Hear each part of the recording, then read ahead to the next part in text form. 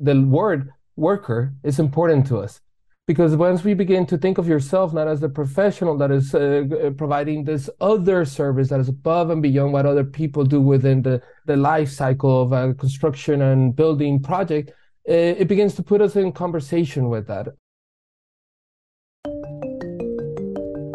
From the Harvard Graduate School of Design, this is Future of the American City.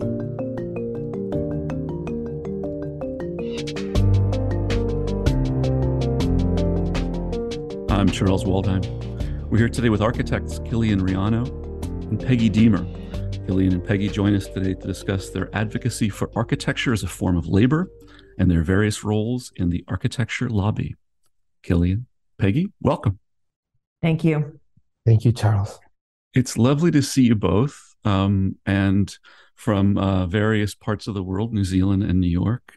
Quilian, you've served both on the executive committee and the board of the architecture lobby. So let's just begin at the beginning. So what is the architecture lobby?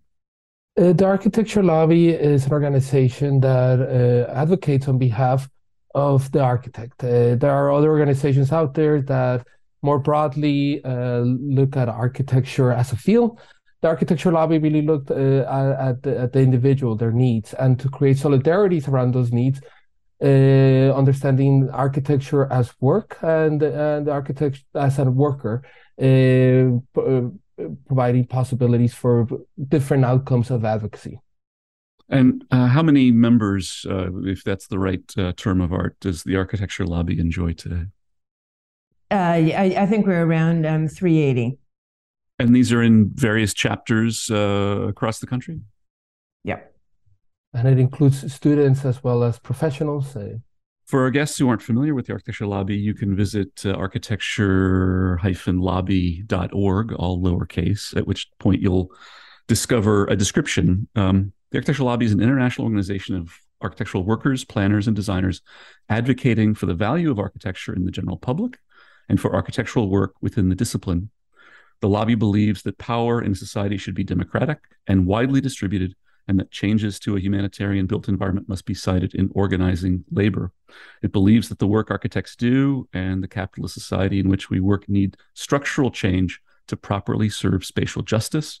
As long as architecture tolerates abusive practices in the office and the construction site, it cannot insist on its role in fighting for public safety, environmental health, or an equitable society. So that's a broad, ambitious set of goals. Could you help us kind of walk through that set of values, let's say? So on the one hand, it begins with this notion of organizing individuals. We are, as members of a profession, on the one hand, often parts of professional associations. Think of the AIA or the ASLA or the APA, for example. We're also often licensed by the state, so we have a relationship through the state. Why did you feel that it was necessary to found a new entity that represented individual citizen designers?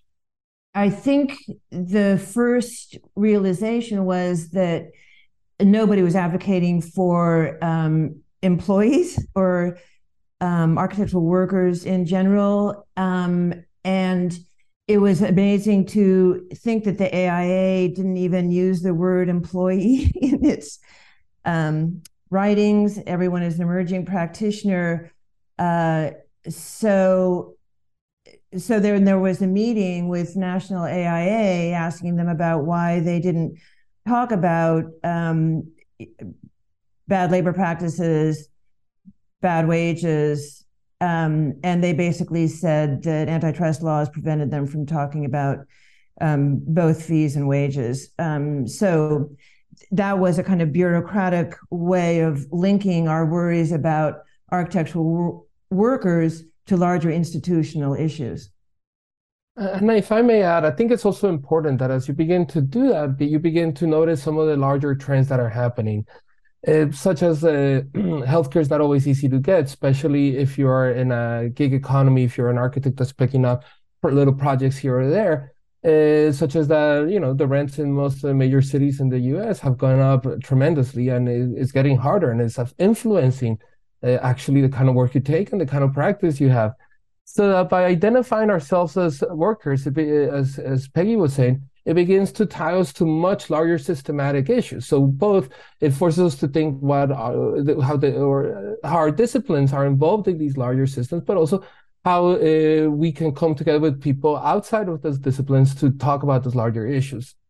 I mean, just to build on that, the first realization that we came to, for me anyway, was at Who Builds Your Architecture Symposium, and that was trying to get architects to talk about the fact that projects that were being built in the Emirates were using indentured workers and inhumane conditions. And the light went off for me that we don't care about that as architects because we don't identify with workers. We think of those workers as a different category. So just to reiterate what Quilian is saying, a lot of the work that the lobby is doing and the connections that we're trying to make have to do with seeing it within a larger network, which includes, construction, and also academia and, many other things, environmentalism. We can go on and on. We're only a few months removed from the 2022 World Cup in Qatar, which of course brought to kind of broader, more mainstream, media outlets concerns around the relationship between architecture as high design and a kind of global marketplace for, let's say, cultural production through signature destination venues, sports washing as it's now called, and in relationship to migrant laborers.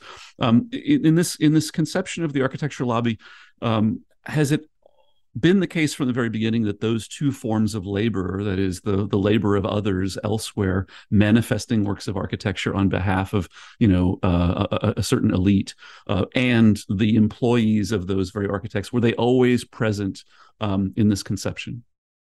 Absolutely. Yep. Yes, and that's one of the important reasons why the word worker is important to us. Because once we begin to think of yourself not as the professional that is providing this other service that is above and beyond what other people do within the life cycle of a construction and building project, it begins to put us in conversation with that. Understanding that we have different levels of education, our privilege is different, but we can begin to create those moments of solidarity by considering ourselves as workers. In addition to the description that I read, you can also find a 12-point manifesto, which begins with the declarative sentence, "We are precarious workers." So I want to focus on that question of precarity and in which ways are the designing classes precarious? Well, I think we can think about it both at the level of an employee and the level of an employer. We all know that as an employee, you have virtually no control over your schedule. You're lucky to be asked in on a Sunday at 10 o'clock because, yay, they need us. So there's that kind of precarity and lack of control for the employee. But even for the employer, we basically function in a gig economy. Begging for work, competing against each other for projects, lowering our fees so that we get things. It's there's no larger system of stability within which we are paid or pay others. Yeah, for me, it has always been helpful to think about the 2005 essay, Communicative Capitalism by Jody Dean, in which he begins to describe that what we are seeing in the tech economy, things like that was started with social media, Twitter, Facebook. Her question is, we're working for them, yet we don't get paid. That moved into Uber and other systems, but and that model of almost platforms that own the resources, and then people that at the bottom are beginning to produce. To do the actual work to get the item, the McDonald's to the person or whatever it is, that was going to begin to become more and more part of an economic model. One of her predictions was that this was probably going to hit some of the creative fields and etc. So I really think that part of that also comes with the specific moment that we're living, this economic shift that we're seeing, that many architects may come out, find or not find work. A lot of people both for the experience and also to maybe start their own work, etc., are choosing to move to this gig model, but yet there's not that comes with a lot of precarity, and that many of the infrastructures that the architectural field uses to its cultural to have its cultural cachet use that precarity and run on that precarity. Everything from the pavilion design that with very little money to so we are saying that, and not to say those things are not important, but those are the things that bring precarity to our field. This conversation is reminding me of something that my friend Bridget Shim, the Toronto architect, said to me, that by virtue of being in the Canadian system and having therefore zero student debt and nationalized health insurance, she and many of her colleagues were able to both start their practice but also engage in forms of work that they found socially productive or valuable in a way that they might not otherwise have been in the US context. That's so true. I'm going to share with you that one of the reasons was why I was able to start the kind of practice that I've had was because I'm a veteran and I have VA benefits. So I never had to question where I could get healthcare. And that allowed me a certain amount of freedom, although I do have the student debt. It did allow me, I was very conscious that I had options that many of my peers didn't, just because of that one thing. Two of the dozen bullet point manifesto items that I think are quite central to the mission of the lobby. First, to build worker power and collective agency through unionization. And then second, to abandon the practice of free labor and unpaid internships. Are those two fundamental aspects of the program here? I think they're fundamental in the sense that we need to stop thinking of architecture as a calling and think of it as a career.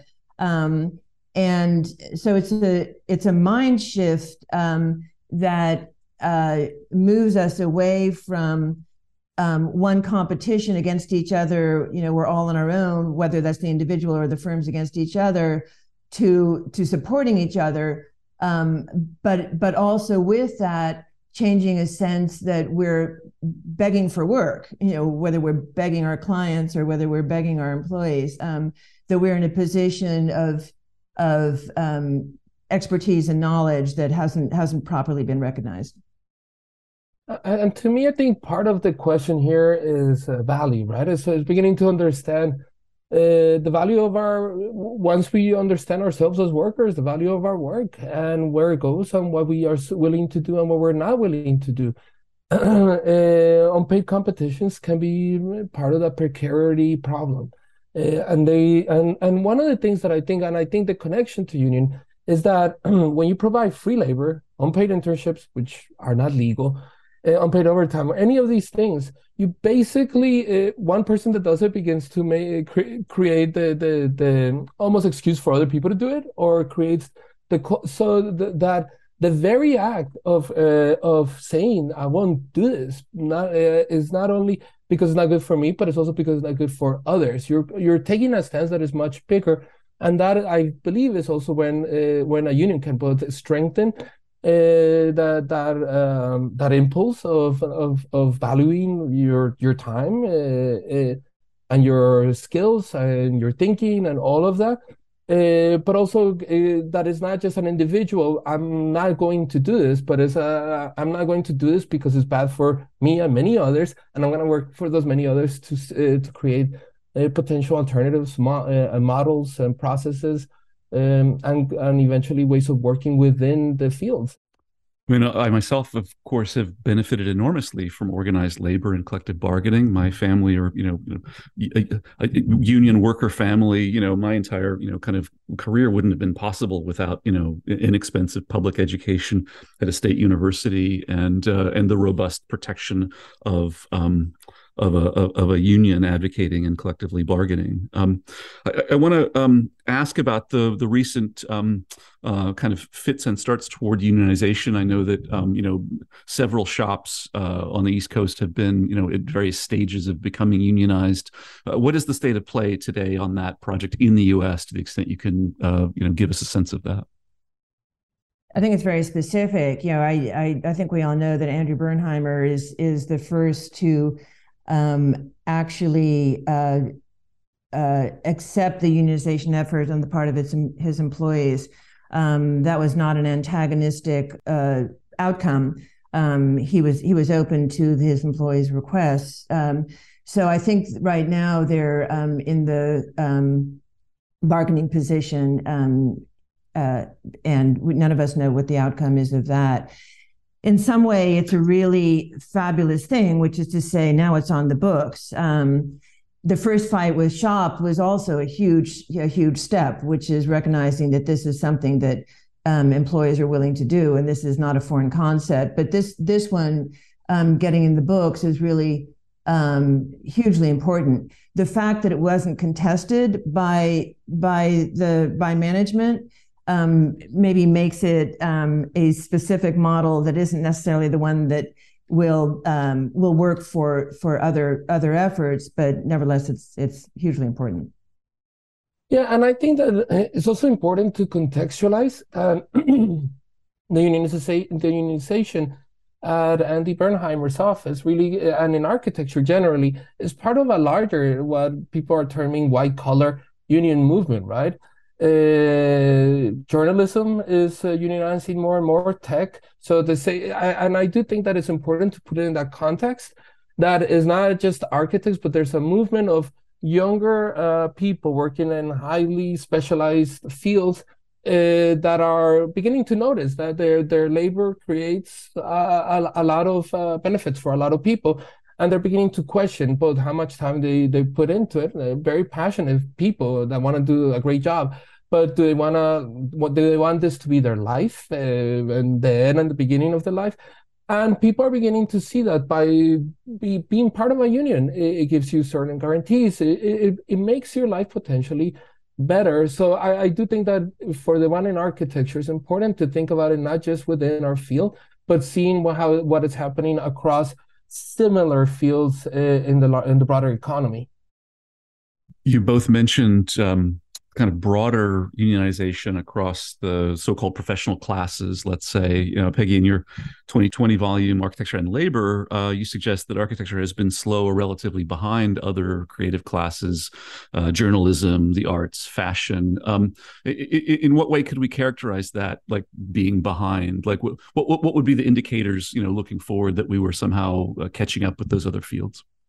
This may not answer your question directly about the indicators, but we can maybe talk about the reasons why architecture is behind other creative fields, and I think it's the toxic combination of professionalism and art, and somehow whatever efforts artists have made, we don't relate to those because we're professionals, and whatever gains other professionals have made, we don't relate to them because we're artists. So we use each of those to be a default about why we shouldn't identify with all these other movements that have gotten on the train a long time ago. The one thing that I'll add to this is that I do think that in our field, maybe there needed to be a couple of generations for this conversation to even be had. And we're beginning to see the fruits. And I think it's important to say that the lobby is mostly made up by a lot of people that have come out of school more recently than Peggy and I have. And that they really have they're beginning to ask these questions. They're beginning to come into the field now with the conversation open, thanks to the architecture lobby, thanks to Peggy in many ways, and what she has written. And that now the conversation is different, and that people are beginning to see it. So I think that part of it is that as we move forward, the space for practice seems to get a little bit more complicated, especially for smaller and mid-scale firms. The question is then what value do we bring? How do we benefit from this, from the work and the broader value that we create for people? But I do think that there's something about a generation that is seeing their peers do it more, the conversation in the air. Professional practice courses are beginning to talk more about unions. They're talking more about alternative practices. And I'll add one last thing, which is that I also think, because you mentioned this earlier, Charles, that I think that also this kind of practice difference can potentially lead to different places of practice, models, sites of interest.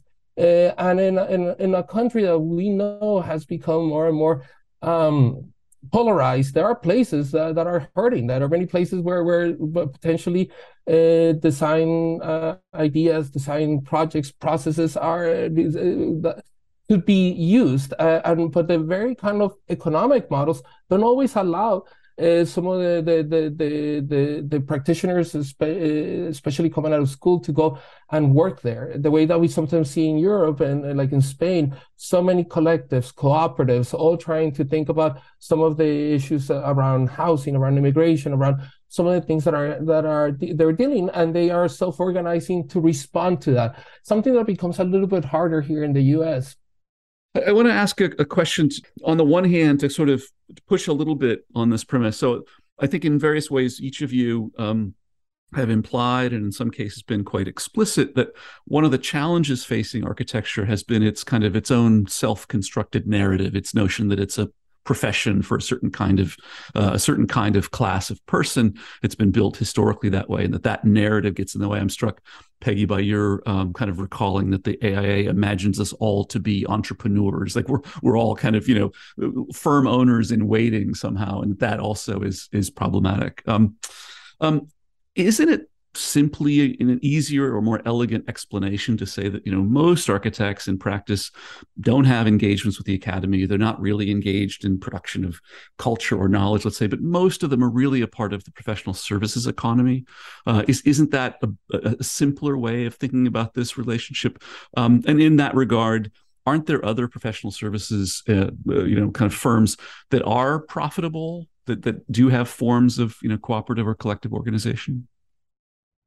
This is where I fall back on the work that ideology does, because I think that even though, Charles, as you're saying, that there are many people who aren't part, don't see themselves as part of the culture industry, they're doing service work, they're going to work, in a kind of professional industry. I think the majority of us thought we were going into architecture to do some social good, that whether we thought the social good came because we were going to deliver better buildings that make our, experience of the built environment more joyful, or whether we actually thought that we were going to be doing affordable housing and doing things that programmatically were beneficial.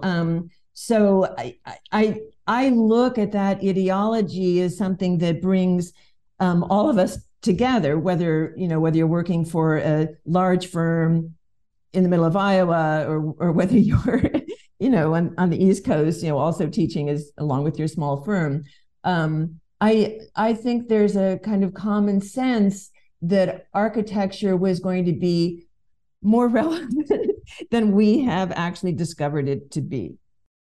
Yeah, and the only thing I'll add is that although it's right, I don't think it's just an academic issue. I think that although maybe you can make the argument that some of these practices are picked up in academia, I think that is, the fact there are signifiers, there are things, there are actual, like, for example, we hold a stamp.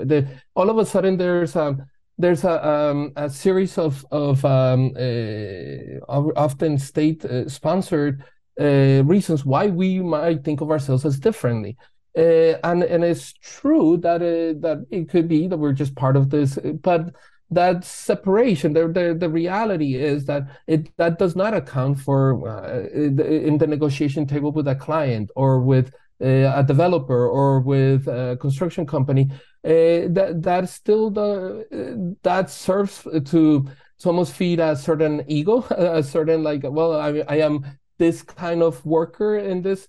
But it doesn't materially change your position, and then that only reverberates into your employees.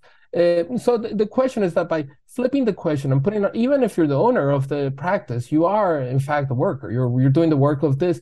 It changes the equation. It changes the way that you see yourself and the way that potentially, and I'll go back to this because it's something we keep kind of hinting at here.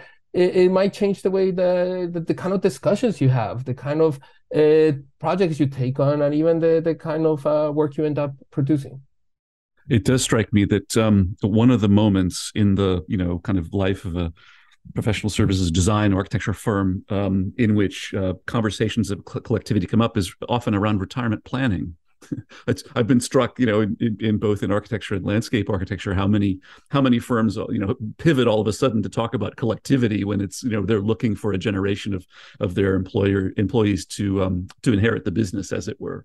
But setting that aside, I guess another probe and another thing that I want to be able to kind of ventilate a little bit here is the extent to which the architecture lobby, coming from the work of yourselves and your colleagues, to what extent is it essentially an academic or a disciplinary critique of the context for professionalization? Like, it strikes me that so much of the energy, so much of the impetus has come out of schools. So much of it has come out of, kind of migrant intellectual laborers in the design fields advocating for changes, structural changes, broad, kind of quite kind of ambitious and quite, I think, well-considered structural changes to a profession. And so for me, it brings up the relationship between the academy and its critique of the profession. Is that a useful way of thinking about this, or am I wrong about that?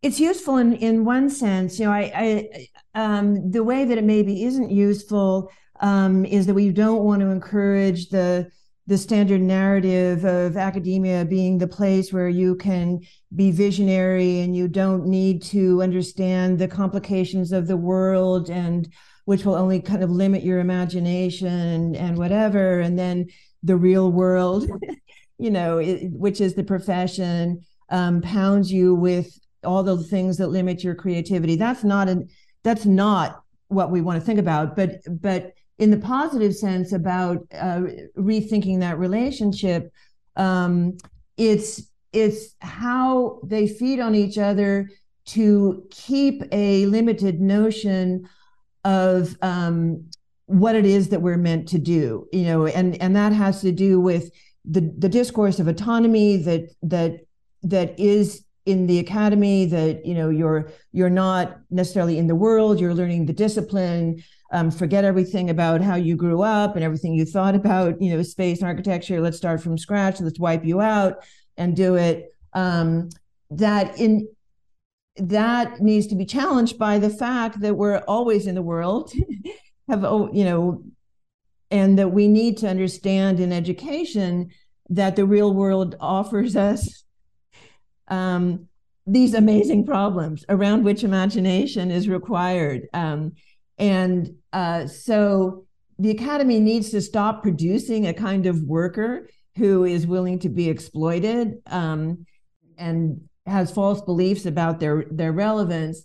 But on the other hand, the real world needs to understand, or the practice, I'm using real world as a standard for practice. Practice needs to understand that it cannot itself begin to think about how it engages with the problems of the world in the way that the AIA and the profession and the industry is structured. If I may, I think this is a really interesting point, because I think the notion of the real world is a complicated one, especially when thinking about it from academia. I last semester was ending a lot of lectures and moderations that I was doing by reciting some of the striking Pratt students from 1968, their 12 demands. And one of them is that the projects didn't have a lot of connection to what's happening in the real world. That was one of the things that people were demanding. And I got thinking that you can interpret that in many ways. You can interpret that literally. You're not being taught how to draw up contracts and how to manage a checkbook or a budget, or you can imagine, as Peggy was saying, that basically you can bring in aspects of the larger social-political systems you're working on to be able to reimagine practice itself.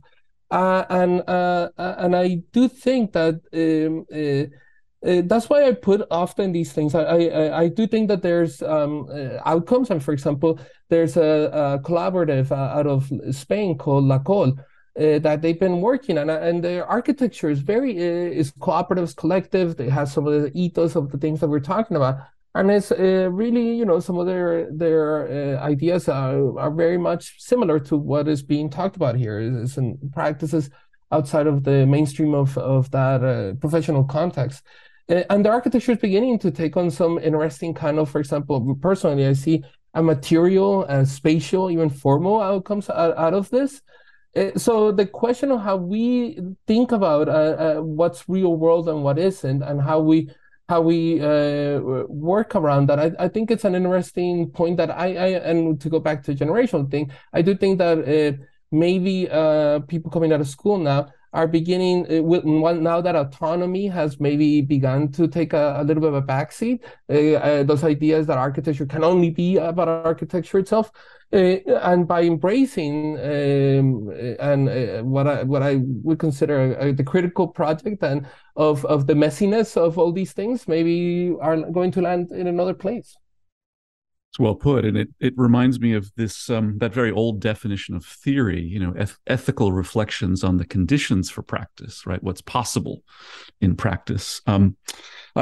Returning to this notion of the narrative or the idea of the profession, right? Architecture as a profession being a part of this kind of the construction of the narrative that's problematic here.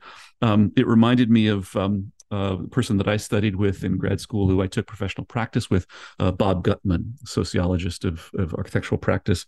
I remember day one, you know, sitting there in graduate school, Bob Gutman asking, you know, a kind of rapt audience of eager, you know, architects in waiting, you know, to what extent do you think architecture is a profession? And he just put on the chalkboard, here are the criteria by which we define a profession. An advanced degree of some kind that was certainly appropriate, specialized literature, body of knowledge that's discrete, journals, etc., licensure by the state, some kind of regulatory board. So we're going tick, tick, tick. And then he went to the big one, which was monopoly control over a sphere of action and defended by the state. You know, he's thinking of surgery or, you know, kind of landing an aircraft.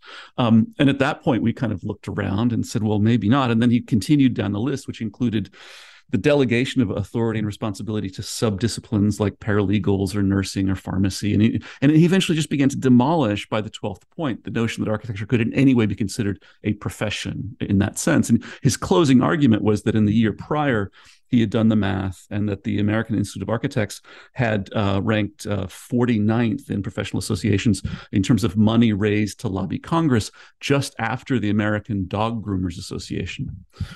And Gutman, of course, was a lovely man. He meant no disparagement against dog grooming as a profession, but I think he was getting at something maybe as a kind of allied activity here, which is to kind of to begin to chip away at that mythology, that notion of it being a profession, right? Because I think we've all seen that. One aspect of that, kind of sense of a landed gentry being only people available to this field. What I was struck by was the number of people, both in grad school and afterwards, who were able to sustain, their life as an architect or launch their own practices by virtue of having had a parent or a grandparent or great grandparent in the field. I'm wondering if nepotism. We've had a recent conversation, of course, about nepotism in Hollywood and cultural production there. Does nepotism play a role? Does generational wealth play a role in all this? Of course, we're talking about class distinctions, and I wonder if that's relevant here in trying to both democratize but render more egalitarian the work of architects. There's so much that you've said there that is worth commenting on, but I want to start with the fact that we miss Bob Gutman at this particular moment desperately. Man, yeah, he was the guy. But I want to talk about two aspects of professionalization, and one is the kind of elitism that comes with that, and on the left, one critiques that elitism that comes with professionalism, that is problematic. But on the right, it's also criticized because it's anti-free market. It's a form of collusion. So both of those interpretations put pressure on the legitimacy of professionalism. But the second part for me is that one way or the other, a professional is a boundary that says these kinds of people are in and these kinds of people are out. And the people who are in have the professional training and have the long education and particularly all that stuff. And then other people are out. It's like we're not going to get landscape architects to do architecture. We're not going to get plumbers to do architecture. Boom, boom, boom. And that gatekeeping is hugely problematic, particularly in this period where the kinds of shared knowledge that we want to have, whether that has to do with material production or whether it has to do with new forms of construction or whether it has to do with working with ecologists who have information totally important to us, that boundary keeping just doesn't make sense anymore. So, Charles, I want to respond a little bit to the question around nepotism because it's interesting, right? I doubt that Vulture is going to do a spread on Nepo babies of architecture. And I got to tell you, for me, when I read that when I hear the discourse and I've heard directors and actors talk about that, what to me stands out more than the specifics of who's related to who, etc., is this larger notion that in our culture right now, it's harder to go up in life, that is harder to move from the place culturally, economically that you were born and move from there. And I think that is a problem. I remember, for example, at the Center for Architecture, now maybe close to 10 years ago, going to an event, we're talking about public space with a lot of people from the Pratt Center and from community design centers and that kind of thing. And one of the speakers asked the crowd who had come from a working class background or below and who had a master's of architecture. I think I forgot if she specified Ivy League or not. And you had a lot of people over the age of the time, 50, 60, that did raise their hand. And a lot of, and I was one of the few people of maybe the generation behind that did. And I think that more than the nepotism question, I do think that right now and it also explains how both the movement to labor, etc., is the idea of that not a lot of us are not going to have careers where we're going to be making the huge dollars. That kind of thing seems out of reach, and so. I think the Nepo baby discourse is just kind of bringing to light larger fears about generational inequalities. That's helpful. And it's certainly the case, setting aside nepotism specifically, that, class mobility is one of the things that there's both, less and less evidence for, but also increasingly anxiety about. I think the combination of increased student loan indebtedness, I can tell you on our campus, our school is producing the future professionals that have the largest debt to future earnings ratio on campus. And this is a campus that includes divinity and a range of other, kind of humanist disciplines. So in that context of, kind of upward mobility, and I want to talk a little bit about the national versus international. We've been focusing primarily about the United States. The Architectural Lobby was founded in many ways in the context of the United States. To what extent is this something that's gaining traction internationally? And then the flip side, are there other cultures? Quilian, you mentioned Spain. I know Peggy, that you've been doing some work looking at China. Are there other cultures that have other models of cooperation or different forms of organization for architectural services that might be exemplary? Sweden. Sweden is interesting. The Swedish Association of Architects, within Sweden, you don't have to have a license. Anyone can call themselves an architect. A plumber can call themselves an architect. And they've done research and found that that fact does not in any way limit the remuneration, that in fact Swedish architects are paid more than their European counterparts. So there's no relationship between licensure and income. But their association is also a union, and it's a union of employees. And so firm owners are part of another union, but it's not part of the Swedish Association of Architects. So the union aspect of it is different. The employee aspect of it is different. So those are positive models. And just to kind of continue about the advantages of that system, because the way that the public can know that the person they're hiring isn't a plumber, they go into what is your educational background. And it means that Sweden puts much more money into architectural education because that is how they guarantee the particular things that kind of education offers to the public. Yeah, and other places. I mean, what I've been focusing more is kind of the places where I'm seeing alternative practices models develop. At various points, the architectural lobby has tried to map that, and it's clear that Latin America, Spain, the UK has assembled. Southeast Asia, there are practices that are developing to really meet the challenges that traditional practice cannot. But again, I think it goes back to the point that we keep hitting, that there are larger systematic reasons why in the US this kind of work is harder. So it's good both to understand what's happening outside of it, and especially, I mean, I think for all of us that are educators, we know that we have increasingly international students, and it's important for us to know what the practice is. And quite honestly, I've been wondering what we can learn from our international students when it comes to practice models, what we can learn from different ways of seeing things, as well as I wonder if there's room for that even in pro-prac classes, right? So now it's not just from the US perspective, but rather from a global perspective, what does it mean to practice? And learning and taking some of the good things that we see in other places and applying it to our own fields and locales. I've done work on different countries' architectural professional associations, and Charles, I think you were referring to that.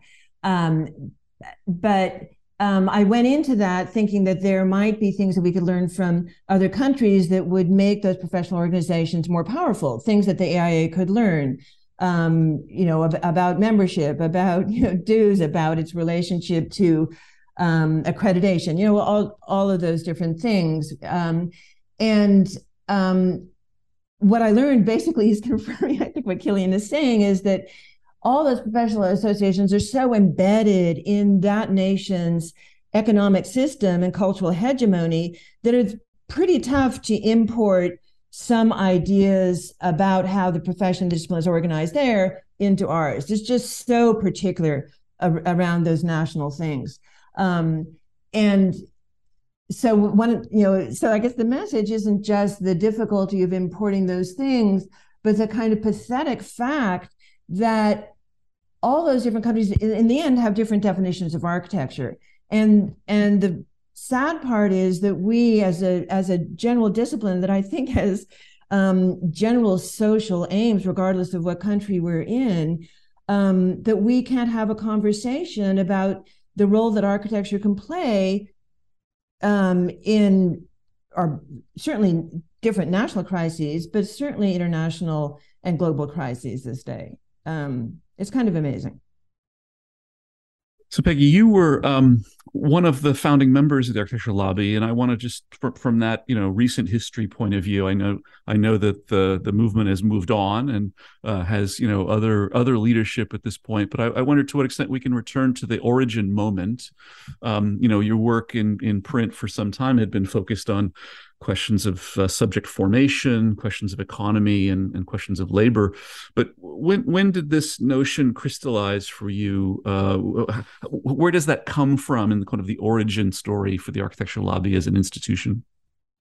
I think there were a number of aha moments, and certainly one we've already referred to, which is the work of Who Builds Your Architecture, and the recognition that architects were not willing to talk about this, which I thought was unbelievable. And again, in the comparison to artists who were organizing to refuse to have their art put into the new Guggenheim, the artists seemed to be able to organize to protest, and why couldn't architects?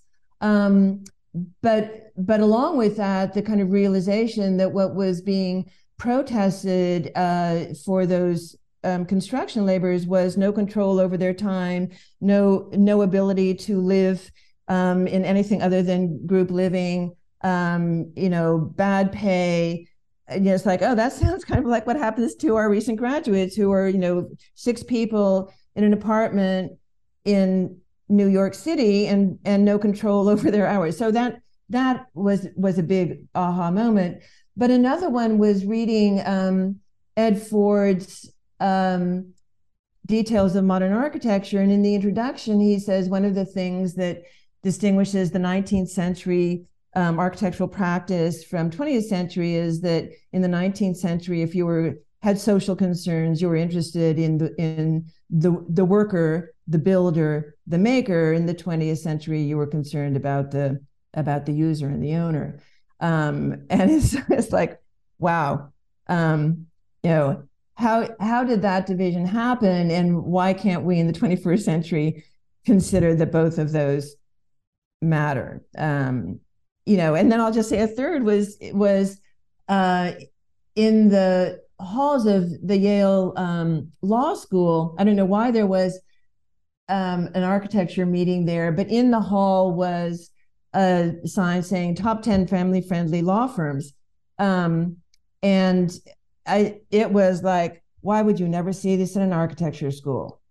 Why would you never see this in an architecture school? It really set me off. So anyway, those are things that kind of came together around the same time. And who else should we credit in that coming together? This was not a solo. This was not a single hero operation, right? This was not a solo project of your own. Absolutely not at all. And just to say, if we're talking about those things that set me off within the lobby, I have to say Quilian is fairly important. Because when we were trying to think of activities or protests that the lobby might perform, we went to the Chicago AIA National Convention and performed. But we're almost arrested, and there are things, but just absolutely the point you're making is that there's everybody. I can just say the people who were willing to make the first website, the people who pointed out that when we go to Venice to do a protest that we need to have a clear manifesto, and those people in Venice did the manifesto, and there was somebody who said, oh, you have to have somebody there with the cameras, like, well, this is how you think about it. Besides getting us a website, we needed to develop a website. I just can't emphasize enough that every single volunteer at all stages brings something to it. It was hugely important that Kiefer Dunn, who had union experience, really knew how to think about organization in a much more radical way than I think many of us had. Hugely important. Dexter Walcott, who also was the kind of main director of the organization. His ability to set conversations that would allow individual voices to be heard while also directing us certain places. I can go on and on. It's an important point that you made. And Quilian, as you think about the lobby going forward, what are your aspirations, medium term over the next several years? What should we be looking for with respect to its programming, its project ongoing? I wanted to completely first agree with Peggy that it's just amazing, and how one of the things that I'm happy about the lobby is that it's now regenerational, in that the leadership changes, the people change, the ethos doesn't, and it's great because it means that you can sometimes step out when necessary, come back. It's like you never left, even if you might not know anyone in that room.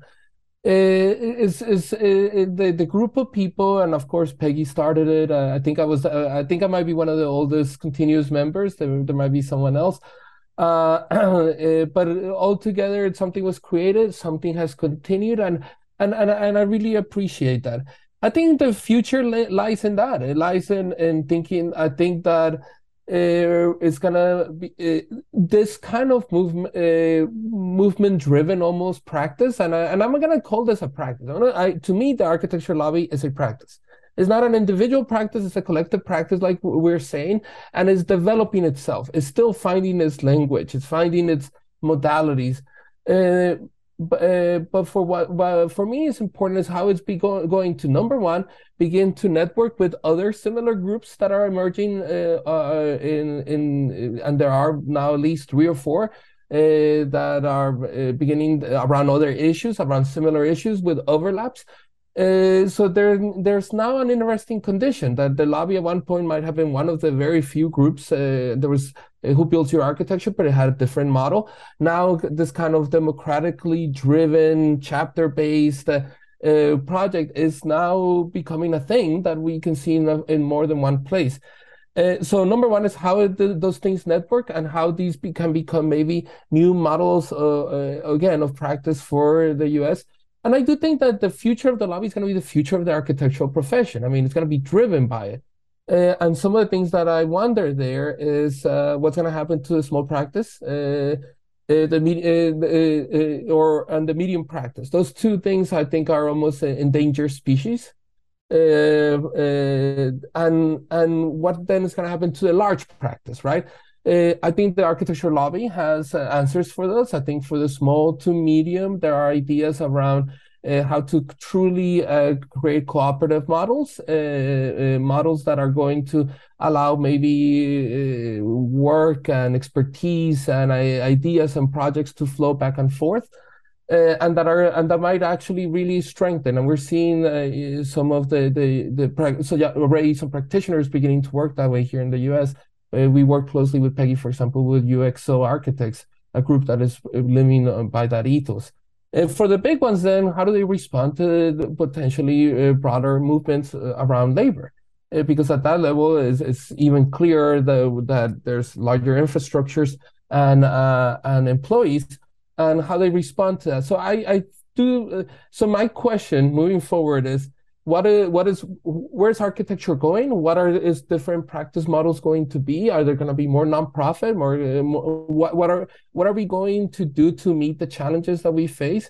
And what you were saying, Charles, the many crises that we have been living under, and that we probably will continue. I don't think there's any sign that this is going to end anytime soon.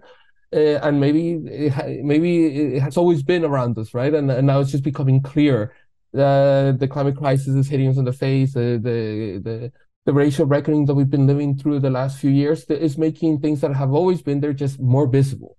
So that's what I'm hoping, that the lobby is both going to be part of a broader network of groups that are going to be creating solidarities and movements, and beginning to think of themselves as a kind of practice, and then the way that architecture as a field shapes itself, especially for me, the US, because it's just what I know most, but I'm sure that as because we're international, that might shift as well. But as that goes, I feel like the lobby is going to be able to respond to those specific movements, as well as their effects in specific regions around the country. For our listeners that want to get involved, architecture-lobby.org. Quilian Riano, Peggy Deamer, thanks so very much. Thank you so much, Charles. Thank you, Charles.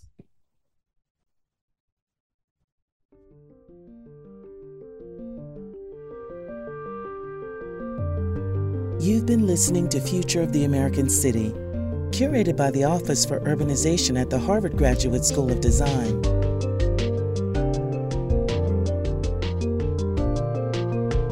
This conversation was supported by the Knight Foundation and the generous donors to the American Cities Fund. To learn more, visit fotac.gsd.harvard.edu.